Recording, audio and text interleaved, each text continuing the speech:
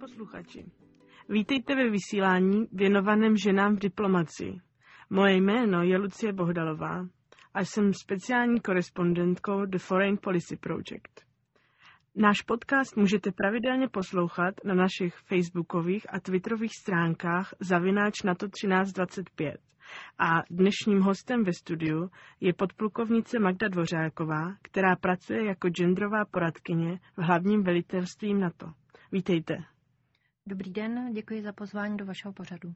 Předtím, než začneme konkrétně mluvit o tom, co obnáší vaše práce, mohla byste prosím našim posluchačům přiblížit, co to konkrétně znamená gender a co je to rezoluce Rady bezpečnosti OSN 1325? Tak co se týče slova gender, který vlastně v češtině nemá nějaký přímý překlad, používáme k označení kulturně a společensky vytvořených rozdílů mezi ženami a muži. Pod pojmem gender se také často myslí genderová role, tedy očekávané chování od jedince daného rodu. Rezoluce Rady bezpečnosti OSN 1325 o ženách míru a bezpečnosti byla přijatá v roce 2000 a je to ta první rezoluce, která usiluje o posílení role a účasti žen v rámci mírových procesů. Od té doby, od toho roku 2000, bylo přijato již dalších 7 dalších rezolucí, které tuto rezoluci podporují. A vlastně hlavním cílem této rezoluce 1325 je zvýšit účast žen v rozhodovacích procesech týkající se prevence a řešení konfliktu a postkonfliktní rekonstrukce a zabránit porušování práv žen a s důrazem především na prevenci sexuálního násilí.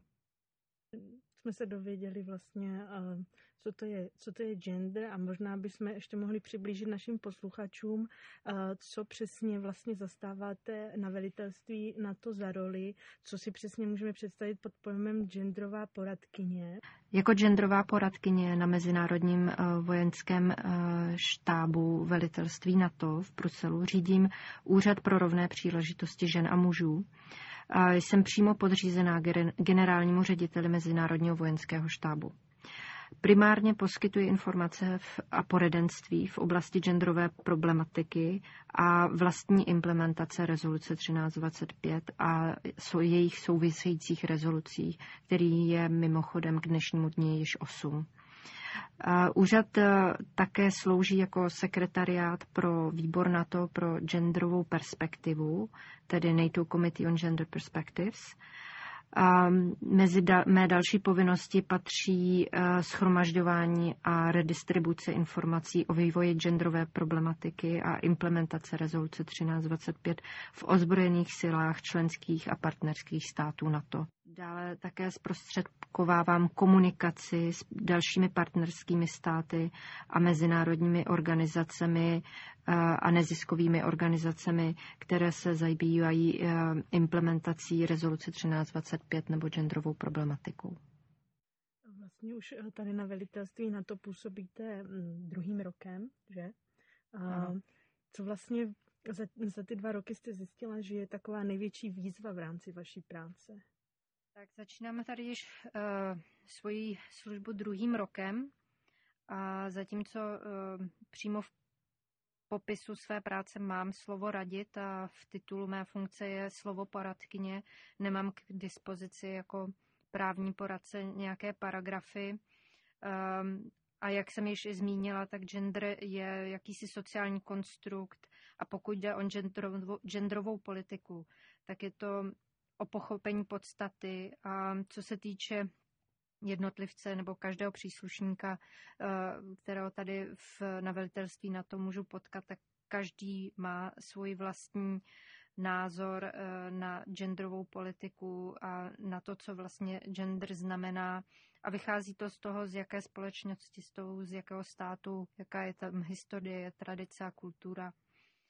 A pro mě asi tou největší výzvou je správně oslovit a vysvětlit tu podstatu genderového hlediska v NATO. Zmiňujete, že největší výzvou je pro vás vysvětlit gender jako takový v NATO. A jaká je tedy vaše strategie? NATO má vlastní strategii na implementaci rezoluce 1325, kterou přijali všechny členské a většina partnerských států. Tato strategie je dále rozpracována do konkrétních úkolů v akčním plánu NATO a potom členské státy si vytváří v návaznosti na tento akční plán své národní akční plány. V současné době 18 z 28 členských států má národní akční plán a konkrétně Česká republika od ledna roku 2017 má svůj také první akční plán na implementaci rezoluce 1325. Takže vlastně jedná se o první akční plán, ale úplně to nejsou první kroky, které Česká republika dělá, co se týče implementace 1325. Tohle jsou spíš takové ty oficiálnější kroky. Přesně tak. Ono i samotné NATO se nezabývá genderovou politikou od roku 2000. Vlastně ten již zmíněný výbor NATO pro genderovou politiku vznikl již v 70. letech minulého století. Takže obecně rovnými příležitostmi a genderovou politikou není to pro NATO nic nového. A co se týče Národního akčního plánu na implementaci rezoluce 1325 České republiky, tak ještě předtím, než byl plán schválen, tak na podporu slaďování pracovního a soukromého života příslušníků rezortu vznikla dětská centra. A jeden z takových projektů na mezinárodní úrovni je Jordánský Trust Fund, kde Česká republika je spolu s Norskem vedoucí státem v tomto projektu, který má pomoci Jordánsku implementovat, nebo jordánské armádě pomoct implementovat právě principy rezoluce 1325 v trojfázovém projektu. Takže vlastně se nejedná pouze o nějakou jakoby práci ve vnitřních strukturách armády České republiky, ale jedná se taky vlastně o nějakou mezinárodní spolupráci v tom Trust Fundu, že? Přesně tak. Česká republika spolu s dalšími členskými a partnerskými státy vlastně pomáhá Jordánsku, které požádalo na to o tuto podporu. V první fázi se vypracoval první národní akční plán Jordánska na implementaci rezoluce 1325. V druhé fázi se pak má postavit výcvikové centrum pro jordánské vojákyně. Ve třetí fázi se pak vypracuje systém kurzů pro jordánské vojákyně od základního až po specializované kariérní kurzy. Rezoluce 1325 o ženách míru a bezpečnosti byla schválena už před 17 lety. NATO v té politice vlastně pracuje už od 70. let. Co považujete za důležité? Myslím, že v roce 2017 se bavit o tom, zda mají ženy místo v armádě nebo ne, je přežité. Ženy byly, jsou a budou součástí armády. V některých případech členských států tvoří již 20% armády, v některých třeba necelé procento. Domnívám se, že je důležité, aby především v době s tak rychlým vývojem bezpečnostní situace byla možnost využít veškerý potenciál lidí, kteří mají zájem se na obraně a bezpečnosti státu podílet. Každý bez rozdílu pohlaví má nějaké schopnosti, které jeho nebo její dělají výjimečným. Výbor NATO pro genderová hlediska, jak jsem již zmínila, každoročně vydává přehled národních zpráv o implementaci rezoluce 1325 spolu se souhrnnou analýzou. A v roce 2015 bylo průměrné zastoupení žen v ozbrojených silách členských států NATO 10,8%. Takže, jak jsem již zmínila, některé členské státy mají 20%, jiné to 1%, těch 10,8% je přesně mezi tím. A co se týče zastoupení žen v zahraničních operacích NATO, tak to procento je dnes 6,4%. Dalším zajímavým číslem může být například to, že v roce 2015 další 3 členské státy otevřely všechny pozice v ozbrojených silách ženám, a to jsou Spojené státy americké, Francie a Itálie. A tím téměř 85% členských států již otevřelo všechny své pozice ženám. To je velice zajímavé porovnání. Vlastně Česká republika má všechny pozice otevřené pro ženy. Co ale vás konkrétně přimělo vstoupit do armády a zabývat se problematikou genderu? Tak do armády jsem úplně nevstoupila s cílem se stát přímo genderovou poradkyní. Spíš to byla taková přirozená cesta zájmu. Já jsem nejdříve pracovala dlouho jako tisková mluvčí a ta obecná statistika a informace o ženách v armádě byly běžnými dotazy novinářů.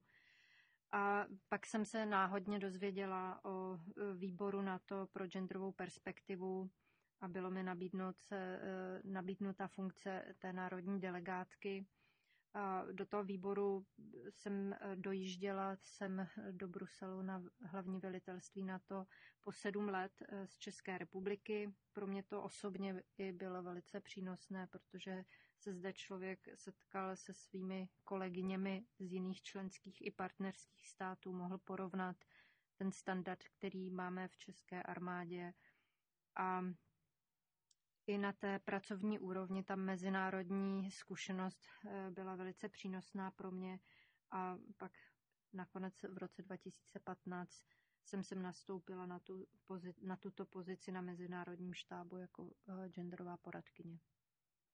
Pokud byste mohla mluvit se svým mladším já, co byste chtěla vidět, když byste zrovna uvažovala o vstupu do armády a byla jste na začátku své kariéry? Tak já jsem do armády vstoupila hnedka po střední škole. Získala jsem pak vojenské vysokoškolské vzdělání a myslím si, že mám velice zajímavou a různorodou práci, díky které jsem procestovala svět a poznala mnoho lidí, které bych za jiných okolností nepoznala. Takže každé holce nebo klukovi, který si pohrává s tou možností vstoupit do armády, mohu jedině říct, ať to zkusí. Nemůže to být chyba, ať už by to bylo třeba jenom na pár let, anebo pokud by se i rozhodnul pro dlouhodobé zaměstnání, pro celoživotní službu. Je to o sebepoznání, je to o respektu k lidem, se kterým pracujete a vlastně i získání si respektu toho okolí. A je v tom jistá dávka dobrodružství.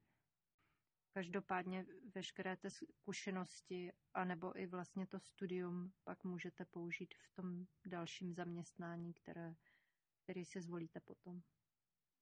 Děkujeme vám, že jste přišla podpořit náš projekt Foreign Policy Project a speciální podcast Women in Diplomacy a bylo mi potěšením si s váma popovídat o tomhle tématu. Také děkuji za pozvání, bylo to moc příjemné. Naslyšenou. Naslyšenou.